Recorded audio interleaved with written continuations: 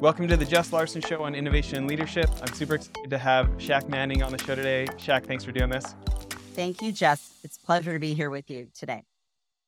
So I definitely want to talk about your super interesting background, startups that end up selling to Carlyle, your time in the energy space, all these different funds. You've got a pretty fancy sounding job title these days. Can you tell people? Yeah. So right now I serve as the Chief for Commercial Strategy for DARPA, which is the Defense Advanced Research Project Agency. And, basically my whole mission, it's basically around DARPA's mission is to avoid and impose technological surprise around national security.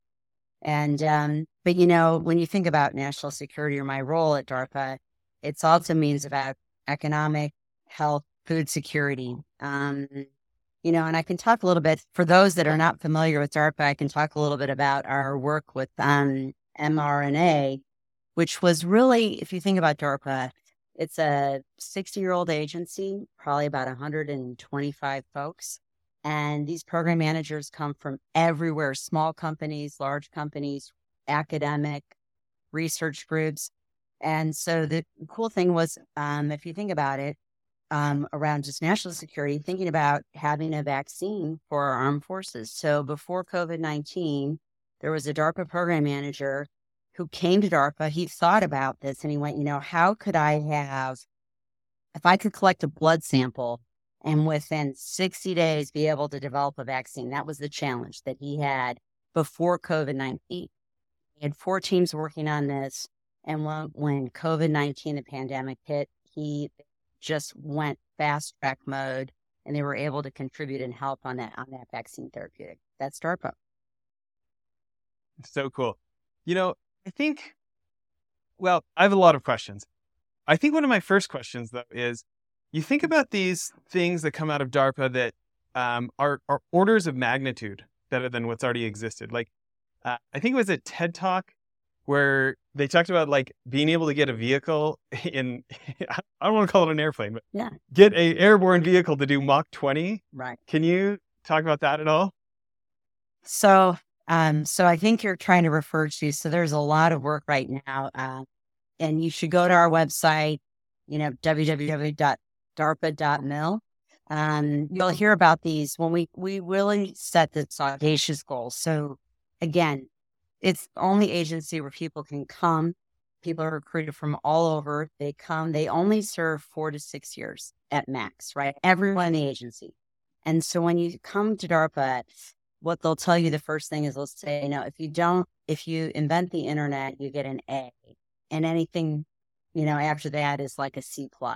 So on this challenge for, these, hitting these incredible speeds, we'll say, all right, and we've done a number of tests that you've seen recently in the news around hypersonics, right?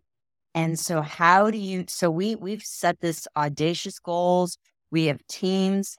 We go and we design these very rigorous tests. And usually when we set these goals, people will say, hey, I think here's my research plan. I'm going to go through the process and the steps, and it's going to take me 10 years. And we say, okay, great. Let's figure out how we do that in 3. That is absolutely the DARPA way. So let's talk about this. Speed. What was the fastest or airborne vehicle? Like how fast does an F-35 go? Like, I cannot tell you off the top. Or something.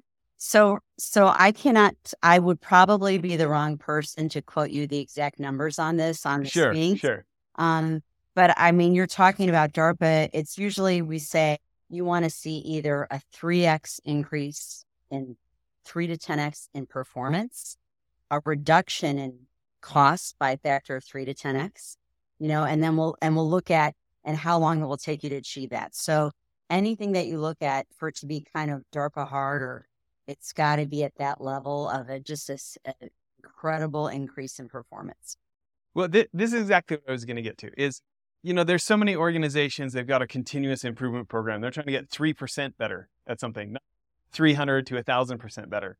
So my question is, you look at this organization that's existed for 60 plus years, you brought up, and the ability to do this over and over. Warren Buffett would say that means it's in somebody's circle of competence. Mm-hmm. Okay. Right. what do you think they do that other organizations don't? Like, what's so special Yeah. about DARPA that this wasn't a one-hit wonder, that Yeah. this is systematic, institutional? Kind of what's that DARPA magic, right? So I'm going to tell you, it's the only, I think it's unlike any other organization, unlike any other government agency. I mean, first you have to say that the vision to drive DARPA innovation, it's really about, all the different program managers that come to serve theirs. It's almost like democratized innovation in one sense, So if you think about it, at any given time, we have about 125 to 150 program managers. They have a wide latitude to create programs. So they come to go solve a specific problem. It's really mission driven. Okay. And then these individual researchers or entrepreneurs, anyone can speak with them. They can talk to anyone in the entire world. Right. And what they'll do is they have to answer these very specific questions, and they're called the Hallmark Catechism. And so you've got people from all over coming to DARPA. When you come to DARPA, you actually get a badge, and on your badge is an expiration date. You're like a carton of milk. So that means that you only have a short amount of time at DARPA to go solve a problem that you can make a big difference with.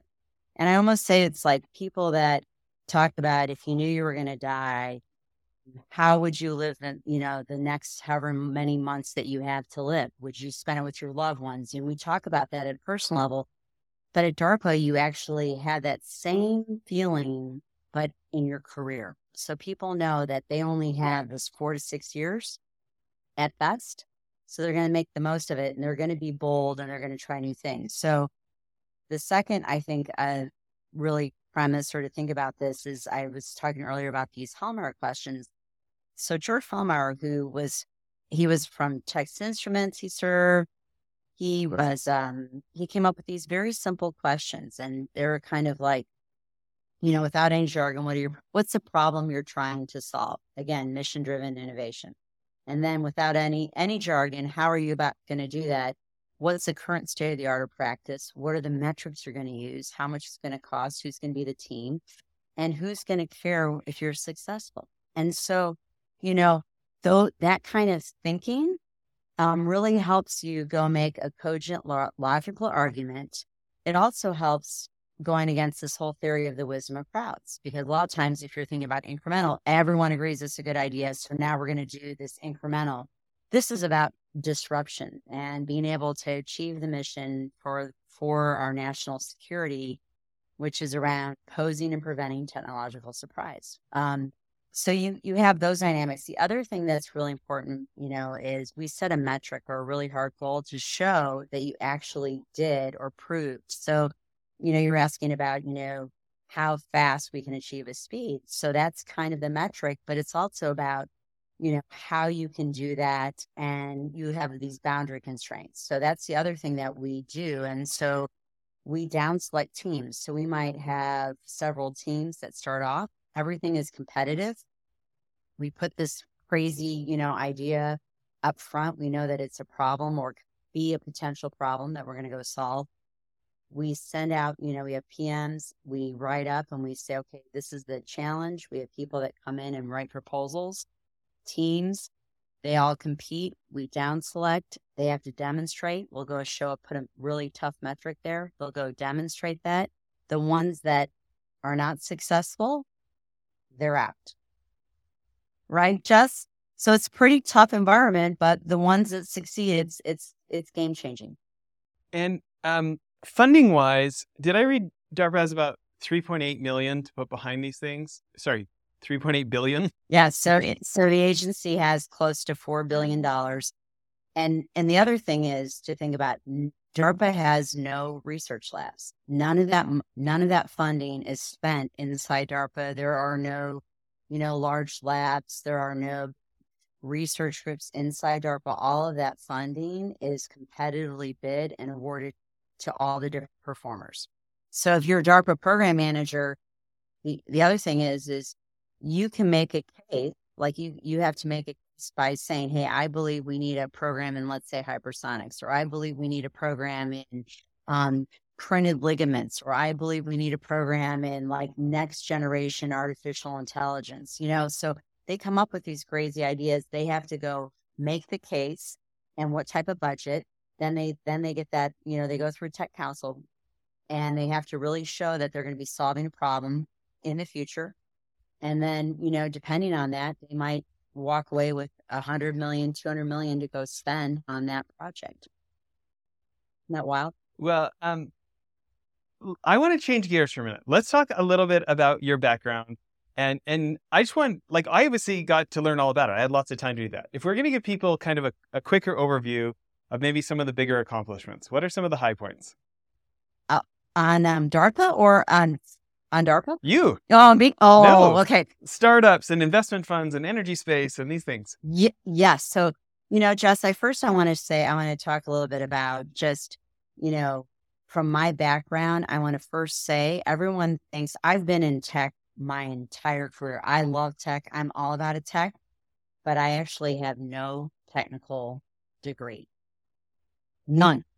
So I want you to, Jess, I was looking about, we were talking earlier, and you think about how you started out. And so, I want to just first say that. And I think, when you're non-technical and you're going into a very technical field, like, for example, DARPA, or if you're working in a nanotech company or energy space, sometimes being different, being the only non-geoscientist or the non-physicist or the non-engineer or PhD mathematician actually can be your superpower, right? So it can actually be your superpower. And because you think about things differently. So, for example, when I was at a small startup, one of the first nanotech companies, really incredible company, Zyvex. And, they had about 60 amazing engineers and physicists there working on carbon nanotube fibers and MEMS and assembly.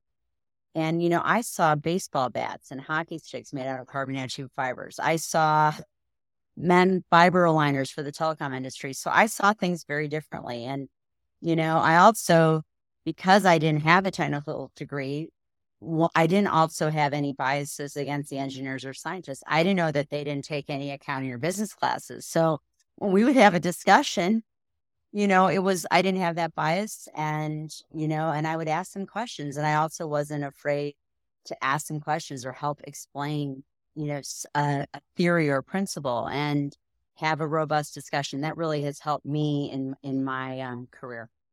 So for all of you non-engineers, non-scientists out there, non-mathematicians, I encourage you. Let's list some of these, the different funds, the different businesses that you've helped grow. So, I think we talked a little bit about mission driven. And so I think, in my career for innovation and entrepreneurship, I believe solving big problems has never been for me about going after the money. It's been about solving the problem. And some problems are, the size of the prize is $1 billion, and some of the size of the prize might be 10 million, but it's always been about, for me, fundamentally, I want to go solve a pain point or a challenge or a problem. And so I've been drawn to that. I've never really chased after the money, but, Authentics was about, before, if you think about around national security, before I didn't even think I would be at DARPA, but here I am. But that was around, how do you authenticate or really track or trace? Everyone was thinking about, whether that's fuel supplies or pharmaceuticals, or to help reduce for excise tax recovery. And that was one of the first, we used a lot of nanotechnology to do that, but it was a company that we were able to grow and scale. It helped return billions back for our customers. And, that was one of my first kind of entrepreneurial endeavors. Zyvex, I worked on prosthetic arms to baseball bats. I think I was really focused around in a fund. I served as a managing director of a fund, a clean tech fund. Schlumberger really worked with Schlumberger to have them be an investor in the fund. And, that was really understanding that your investors, or when you're trying, and the problems there was about, how do we solve some of the energy challenges there and some of the water challenges? So I think, again, starting with problems is the best advice I have for people is like something, or, when people get annoyed by something, I hope that inspires them that they want to go fix it. Right. So, And so, how big were those funds? The Texas one, the yeah, Schlumberger, yeah, and I'll share with you. So I did a fund, I co-founded a fund. It was called Malibu IQ. And that was really based around kind of this gap that we have from really doing, I think, some of the DARPA funded research or really leading edge research. And how do you close that gap and scale into the market? And so that fund, we focused on really kind of two main areas. And one was around architecture materials. And that idea was that we really needed lightweight materials, but how do you go a new way to make those, or how do you architect those? And I think that was inspired, if you think about the Eiffel Tower, the geometries that you could use. I mean, that, even buildings, think about it, the materials, it's mostly air within the floors. So that was really around how you could really have some ways to solve problems with having lightweight materials. And the other thing was around GaN, and this is, 15, 12 years ago, and the gallium nitride. And that was this idea of having a really energy efficient way to make chip. And this is before we had the chip shortage, before a lot of people were even thinking about energy efficiency. But the problem is like chips, inherently pick up and consume a lot of energy. And if you could make one that would be much more efficient and you could have those directed paths and you can manufacture those, that would really be a game changer for a lot of electronics. I think all of us that have cell phones that die can now fully attest to that. But so that fund was really around taking some really important, I think, research and how do you go scale that. So that one, I was really happy that kind of being at the front end of that effort for that fund. The Texas Emerging Tech Fund was a state fund. I was appointed twice, and that was the idea of that. At the time, you know, Texas had a lot of universities, especially on the medical side, research, and it really wasn't getting to market. And the other idea was how can you recruit the best teams to Texas? And so we did about 125 investments in small startups, and we also did some bigger investments in really core capabilities, solving problems again. And Texas A&M had an idea about biomanufacturing, and they really thought about it differently. And so that fund, we were able, for example, I think one of the things I'm most proud about is we set up at Texas A&M a world-class biomanufacturing facility that changed the way and the cost of making drugs and vaccines and therapeutics. And it cut the cost tremendously. You could now manufacture, orphan drugs that are very expensive for families. And you could do those in a much more efficient way. And so, it was really about changing the game. And so those are two funds I'm really it was an honor to get to participate in both of those. Yeah, no kidding. So coming back to DARPA, what with that job title, what does that mean you actually do day to day?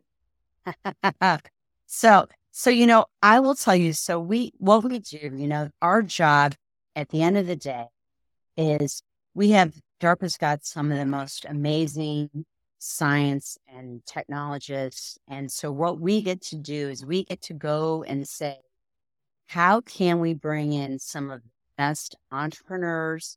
We go in and we assess and we say, how can we go fund that entrepreneur to be embedded in that research team so that we can make vibrant businesses?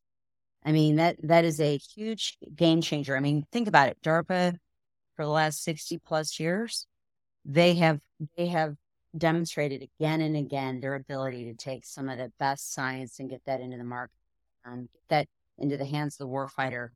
Our role is, the world has dramatically changed. And so our team is set up. It's a very lean team. We work very closely with the DARPA program managers, and we say, okay, what's some of the most promising things? And then we say, okay, where can we find an entrepreneur that we're going to go fund? We're going to go say to this small research team or business, hey, we're going to come in, we're going to fund you, we're going to help work with you, we're going to connect you to private capital. I'm going to give you an example, which I think is pretty phenomenal. We have two kind of cool stories. One is it was a program about program manager at DARPA thought about how could you make green cement, and they came up with this idea that you could actually use microbes, and those microbes would have this, as they with sand, you could have these designer microbes, and they would actually excrete calcium carbonate, which actually would form this cement. So you could basically take sand anywhere in an existing place, you could spray that sand with these microbes in it. They would be consuming, and they would have this reaction, which would cause this calcium carbonate. It would harden. So cement that normally takes maybe a month to cure would cure in 4 hours. So this was a big program, Enhanced Living Organisms, which was called. And one of the performers was from a small group out of Boulder, CU Boulder. And we found this entrepreneur, and he was very interested in this area. And we said, hey, would you be the embedded entrepreneur and look at this? And do you think you can make a business out of this? And we worked really closely with him. We did a lot of the analysis, and we found out that it would actually be better because, this is still early stage technology, if we can make bricks, and it would be perfect. It's almost like like making muffins, right? So if you could bake these bricks, you could actually, help accelerate these microbe reaction. They would actually harden, these bricks. So the Lauren, his name, he got so excited about this, he ended up becoming the CEO. He ended up working really closely with the university, they got a manufacturing space. They started making these like easy bake oven green cement blocks. And before you know it, they're raising a fund. We helped them. They closed $8 million. And now they have Microsoft as a customer, and they're going to be putting in one of the first green cement hosting floors for Microsoft. I mean, that one person just made such a huge difference. And that's so cool. So that's so cool. So, and I'm going to get your title wrong, but Chief of Corporate Strategy, Chief of Commercial Strategy. Yep. Okay. Yep. So what parts of that process do you touch? Oh, as far as, yeah, like you're different people doing different things at DARPA. Yeah. What do you actually No, I would do say then? all of so again, DARPA is a flat organization. So everything is driven by the DARPA program manager. We never want to change that. Technology first, they're solving a problem. But what we do is we say after we kind of say technically they've achieved that, or one of the teams has achieved that milestone, that's when we'll come in, right? So we'll come in, and that's when we'll say, okay, you thought about this capability. How could this be used? How could we scale this into the market? How could we make a product or service? And so we'll come in and we have a number of folks that also serve as, commercial advisors. These are people that have been in venture, people like you, Jess, that have been innovators, have a lot of experience, and they'll go in and they'll say, okay, let's go do an assessment. And we'll say, what can we really do? What are the key barriers to getting this into a product or service that could be used by Department of Defense or, the economy? And we'll go look at that. We'll figure out what those key risks are. We'll go assess those. And then we'll say, okay, now we want to go find the right person, right entrepreneur. We want to recruit an entrepreneur. And we'll go and we'll work very closely to go find that entrepreneur. And then we'll go fund that company and that entrepreneur to go work on those kind of key areas to de-risk. And then we'll also work on how do we set up a field test, whether that might be for DoD or to go prove out that it actually works, right? To kind of get people to further de-risk it. So that kind of gives you an idea. So our team, we kind of work all the way from, once we know there's a there by technically that they've met those milestones and the rigor, that's when we kind of come in and we activate, so to speak. And so let's say you make the decision, this just needs to stay in the DoD. We don't need any competitive governments getting a hold of this, whatever. That's one direction. The other direction is, no, I think this makes sense to be commercialized. Right. Let's get this in the hands of a company that can take it to market and kind of shepherd it, but then we can benefit, as a nation from it in the future. Am I kind of understanding that? Yeah, absolutely. Yep. direction And there.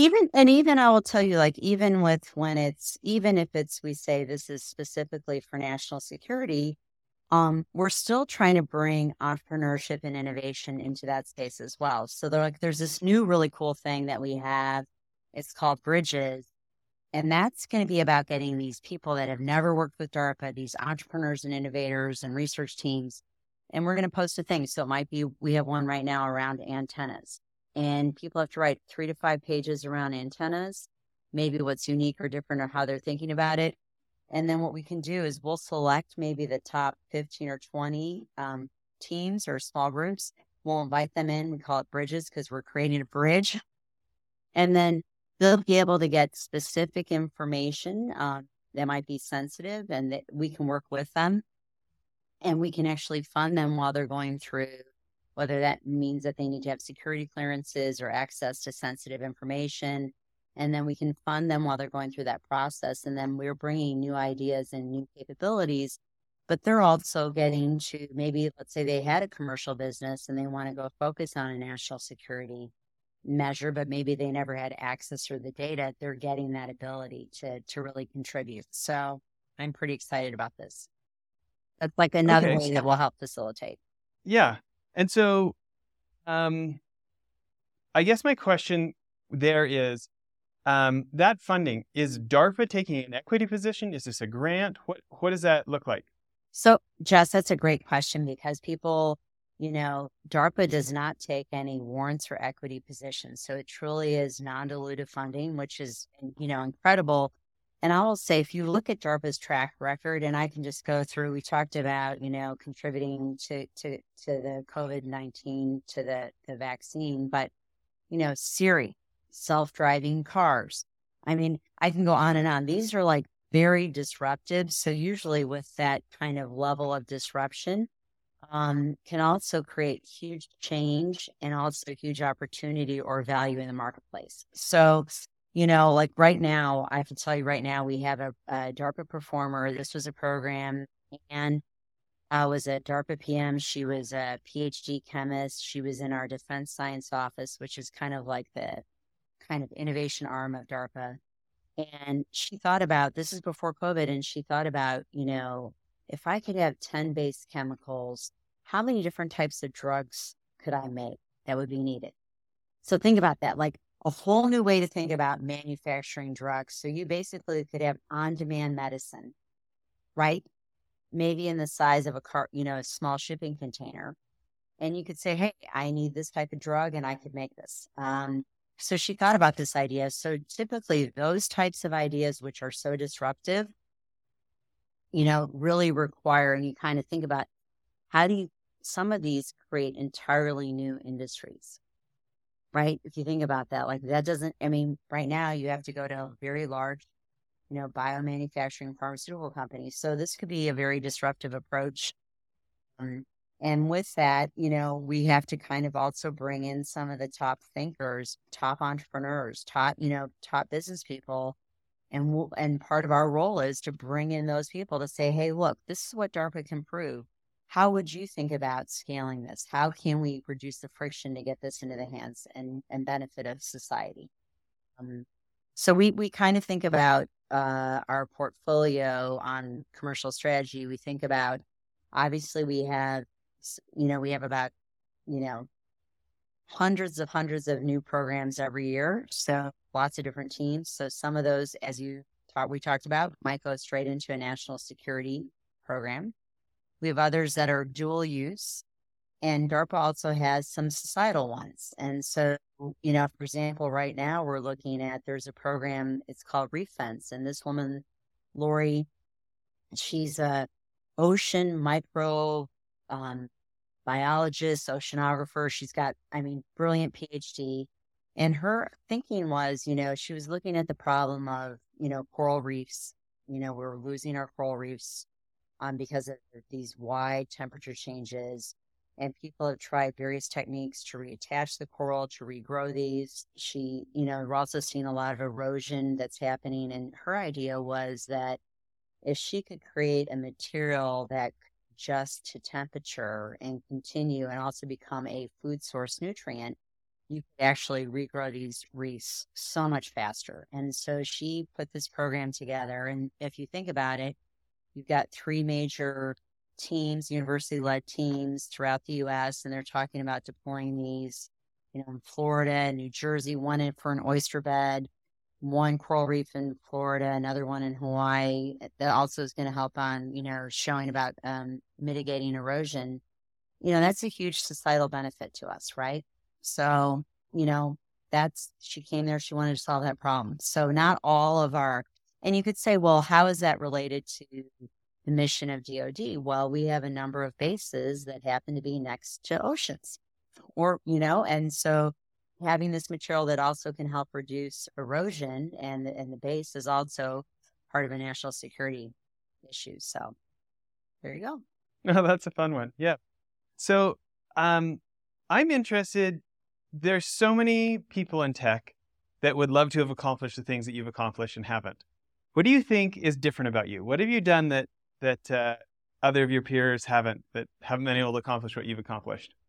Just that's it's so hard to just sum that up, but I'll say I'm going to go back to like my favorite. If you thought about what's your superhuman power, right? So like if I don't know about you, Jess, if you could be a superhero, who would you pick and why? Why don't I could ask you that question. But so I love Shuri from the Black Panthers, and she was great at taking an existing technology. If you think about that material that they had, and she made a suit for herself that could protect her from all of the different elements. She helped it to make a great civilization, and she moved fast. And so, I think I was really lucky in the sense of, again, not having being different has been a superpower, and it's allowed me to, reach out and talk to people, ask the questions, being bold. I think our families and I think our friends and our environment help us, to be bold. Being curious. But I think sometimes what you think might be a disadvantage can sometimes be your biggest advantage. So. Okay. So let's talk about these. So the rest of us, if we want to become faster, what kind of advice? What do you think holds some of us back? What's a principle for us in creating our rate of iterations or something? Yeah. I'm going to think about, so here's a kind of, I think, a really unique insight. And this guy, Doug Kilpatrick, really brought this home. He was a geophysicist. I was working with him at a U.S. independent, and it was imperative that we were trying to understand the subsurface, and we needed to go fast, right? But sometimes you have to step back and say, what do I need to do? What do I need to do fast so I can focus on the most important things and be slow about the most important things? So when I say be fast, it's not everything has to be fast. So I would say, like, I was a big proponent of modeling, simulation, talking with experts, voice of the customer before just plowing ahead. And, I think that really pays just dividends. And you'd be surprised at how many people just don't. You have to kind of really think, what's the most important? Where do I really do need to spend my time, right? And where don't I? Automation is a big thing. People, I say, why don't we automate? Automate, but verify. I loved my favorite thing. I thought, I don't know, the Roomba vacuum cleaner. Like, why don't we all have one of those? It's like, how much time do I spend vacuuming when I could have that? Or simple things you think, what could be great about automating? So when you're looking at something really hard, you need to figure out what's your highest value. Where do you want to spend the most time, and where is not your highest value? And that's, I think as if you're a single parent, you have to do that all the time. Would you, so you want to be really efficient about how you spend your time. If you're, you might be in the situation where you're working full time and going to school. I worked during college and worked my way through graduate school. It forces you might think that's a disadvantage, right? Because you could look at it and say, well, wouldn't it have been nice if I just, had everything paid for and I didn't have to work so hard. But what it does, it teaches you that skill of, I've got to be very efficient because I have to work this much, right, to pay for tuition and books. And that gives me this much time to study. So it just helps you, I think. And you can look at it as like, um, it helps you build those superpower skills, I guess. It makes me think, well, let's talk about bold then.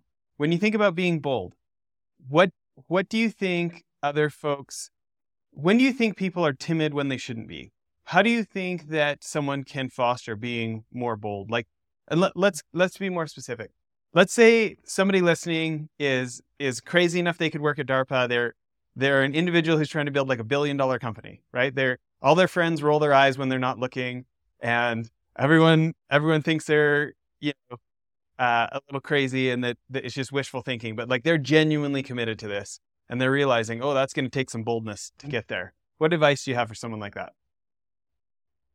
Where do I start? I mean, I think you have to look for, so being bold also means you've got to also surround yourself with people that can compliment you, right? So if you're going to be bold and you're going to go break glass, which you need to do, you're going to have to find people that can actually help sweep up the broken glass. So you want to surround yourself with people that are not like you. That's like, to be bold. So like at DARPA, for example, we have some brilliant program managers, but we also have this really special group of people called SETAs, which are senior, engineering technical advisors, and they might have a business background or they have engineered approach. And so they're to complement that DARPA PM so they can really come in and think about the hard things. And they're surrounded with some people that are complementary to them. So if you've got a bold idea, one, you need to have a really good kind of, whether you ask people to your friends, your family, but you got to pick people that are different than you because you want to have those different perspectives. And then you've got to go to organizations. And I think the biggest, hardest thing is for us to have empathy. So people can develop empathy. I was reading about your charity and what you've done in your foundation and how you had this empathy for a topic and you really found people and you thought about the outreach. And if you think about empathy, what that allows you to do, and I say when you're bold, have understanding empathy. So you're so driven on your idea, but over time I've learned to have empathy. How would someone that's going to be disrupted by your bold ideas. So like if you say like, hey, I'm going to come in and we're going to change everything. How does that person feel that's being changed? How is their industry or their role going to be changed? So that empathy is, I think, the second piece. So you surround yourself with different people that have to really challenge your thinking and, helping you with your blind spots. Empathy.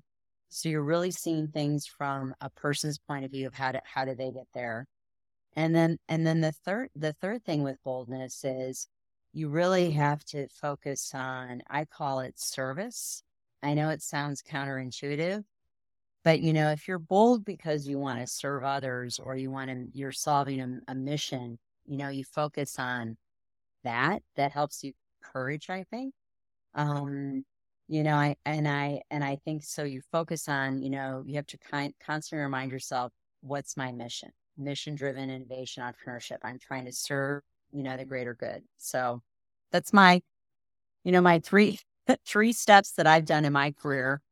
I've also had it, and I'm going to say the last thing I wanted just to kind of, I think we should talk about, and this is a story that I had started it was a telecommunications company. It was one of the first. They were bringing broadband wireless to the market. This was at WinStar. They had a large telecom company that was backing us, and they defaulted on all their loans. We had to let go all these engineers, right? And we went into bankruptcy. And these are the hard lessons about being bold, right? And being bold even when it's really hard is what I'm trying to share with us. And what happened was September 11th happened. And all of a sudden, the company, we were going bankrupt. We were in filing, bankruptcy. We laid off a majority of our engineers. September 11th happened. People have to call up those engineers that they had just laid off without a second thought. They were in trying to get those small dishes. I remember like when we were setting up wireless, the towers had gone down. So telecommunications was down. These engineers had just been laid off without a second thought were driving up dishes up to New York to set up service. So I say with being bold means doing the right thing, even when it's hard, so and what that did is that helped the company. One, I think just a service to the people that were undergoing that tragedy. But secondly, it demonstrated the power of that technology in the company. And then the company was subsequently acquired by IDT and got out of bankruptcy. Those engineers. Oh, that's such a great story. The right thing. Being bold and doing the right thing. Okay. Right. Before my third question on this track, do you guys disclose how much of that almost $4 billion a year is going to the programs versus to the commercialization? The majority, if not all, a very small percent is focused on the commercialization strategy. I mean, DARPA, we work with a number of different partners. We work with, different branches of the service. We work with groups within the R&E community. We work with our university partners. We work with our different labs. So we have a number of groups that we're already working with on commercialization. We probably award maybe around 35 or 40 DARPA programs per year that we'll specifically work with very closely. We also have so a very small percentage of funding goes to the commercialization effort. I will say one of the big challenges is, and one of the reasons what we're really focused on is, we want to see things, whether that's national security or dual use. We've seen really an influx of adversarial capital coming into the marketplace. And this is very concerning because adversarial capital means that the motives are not to go scale the technology or help the company grow. So it could be that maybe that technology that they want to go take that into another country or another government wants that. And so a big thing that we're really, it's a call to service to really, for, national economic security and prosperity, is we're trying to say, hey, we need the best people. We need to come in with, building around these ecosystems and getting really the most important technology that we're developing out of DARPA and getting that into the hands of both DoD and into the market. And we're trying to make sure that we're not, that we have other options besides, adversarial capital. So we're, and that's not just my small team. That's people throughout, in the tech space, in industry. We have people in corporate venture, corporations that can go out and do field tests. So we're working with them. So it really requires us to be thinking differently, as DARPA is moving into this with this new era. So. Yeah. So my next question there is, these other funds, I think I saw one was in 200 millions, one was in the 400 millions. And now, influencing things at DARPA, $4 billion. Is that $4 billion a year? Is that what goes up? I'm interested, that order of magnitude different. The order of magnitude difference and the mission difference. How is it similar or different than the other funds you've been a part of? Yeah, I mean, so and here's kind of interesting. So, mission-driven innovation or investment, right? And you'll see some funds that they'll say like corporate venture, they're focused on making investments so their corporation has strategic advantage. Maybe that's in the form of competitiveness, access to technology, career development of its people. They're not strictly focused on just financial returns. So, and I'll say that, and from my oil and gas experience, being at 2 U.S. independents and, making, LP investments into venture funds, our motive was we wanted to ensure that the U.S. independents, oil and gas, could go head to head and compete with OPEC, could actually assure energy independence, and so our returns when we're investing in technology, when we're investing in small companies or into venture funds was around those strategic returns, not just that we were going to get, a return because this company was able to go from, our Series A investment went to a Series C and had an exit. We were focused on, gee, if we had automation for drilling, what we could do, or if we could have methane sensing analytics, how we could then reduce methane in the pipelines, which would then also save us, money. So we would look at those benefits versus just the financial returns. So DARPA, similarly, when we're making investments in technology, some of those investments, we might, our returns are we're looking is for, again, to pose and prevent technological surprise for our warfighter. So we might not see those returns for 10, 20 years, right? But when we do, they're amazing, right? And so that's that's where we're really focused on. From having said that, we're making sure that some of those technologies, we want to make sure that we have the option, right? So from a commercial strategy standpoint, we want to make sure that we have the option, that they're not being hijacked. And sometimes they might just have, although it might have been originally for a major pose and prevent technological surprise for the warfighter, it might turn out that, wow, they found this amazing material and maybe it was suited to go help regrow the coral reefs, or maybe it was suited to go print ligaments, and that was a better use. So we do focus on just the benefit to the U.S. We've made these investments. How are we getting the most out of those? So we want to have a really big portfolio. Yeah. So, we have lots of different kinds of people that listen to the show. When you think about the kind of folks that you want to connect with, like, who do you hope is listening today and reaches out? I hope three groups. I hope one, that we have people that are so excited about DARPA that they want to go to our website. And again, if they have a great, crazy, wild idea that they're going to DARPA, we have all of our program managers. There's not that many of them. We have 6 major offices at DARPA that they're going on the website. Every DARPA program manager and our office directors, their emails and phone numbers are there, and we're here to serve, and we're here to hear about your great ideas.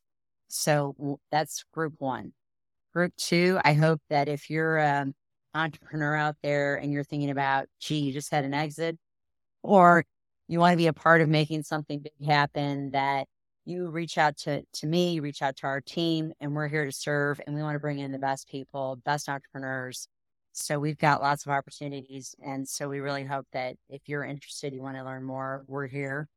And then thirdly, I want some of the groups that are that ecosystem. If you think about, well, what's my role in this? I might just be a chamber, or I might be, I'm at a university, or maybe I might be, a supplier. Well, I'd say, come to one of our DARPA events, come listen. We have DARPA events. We're doing a whole series of events throughout the country.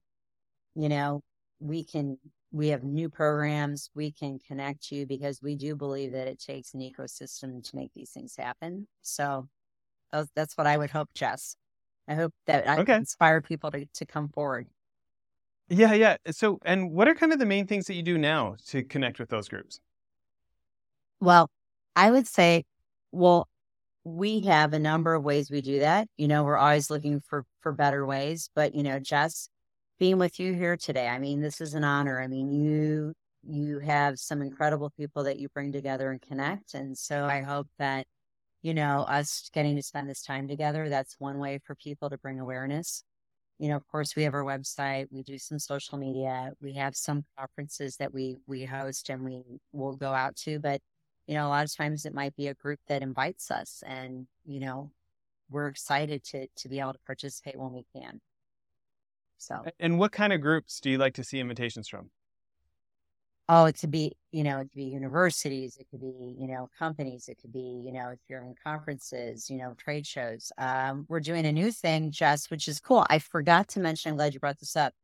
Let's say you're not quite ready to make that full dive into being a DARPA program manager. And maybe, let's say you're at a university and you're, postdoc or grad student and you think you might want to be interested about what would it be like, or you have some really great ideas, but we have a new program called the DARPA Fellows Program. We're going to have about 30 or 40 people a year come join. They'll get to spend a year with us at DARPA. And, that's at DARPA DSO. And again, we're hoping that some of these people that come will become the future DARPA PMs. So that's another way we're trying to bring people together, about non-traditional people coming to DARPA to serve. That's fun.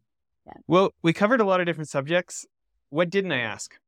Jess, I guess the big question I would have is, we talk about, I think, innovation as a service, I guess, is the other thing I would like for us to think about. So if we're thinking about, again, I'm going to talk about when I think about innovation or entrepreneurship, I think about, military service is important. It's protecting our way of life, as is,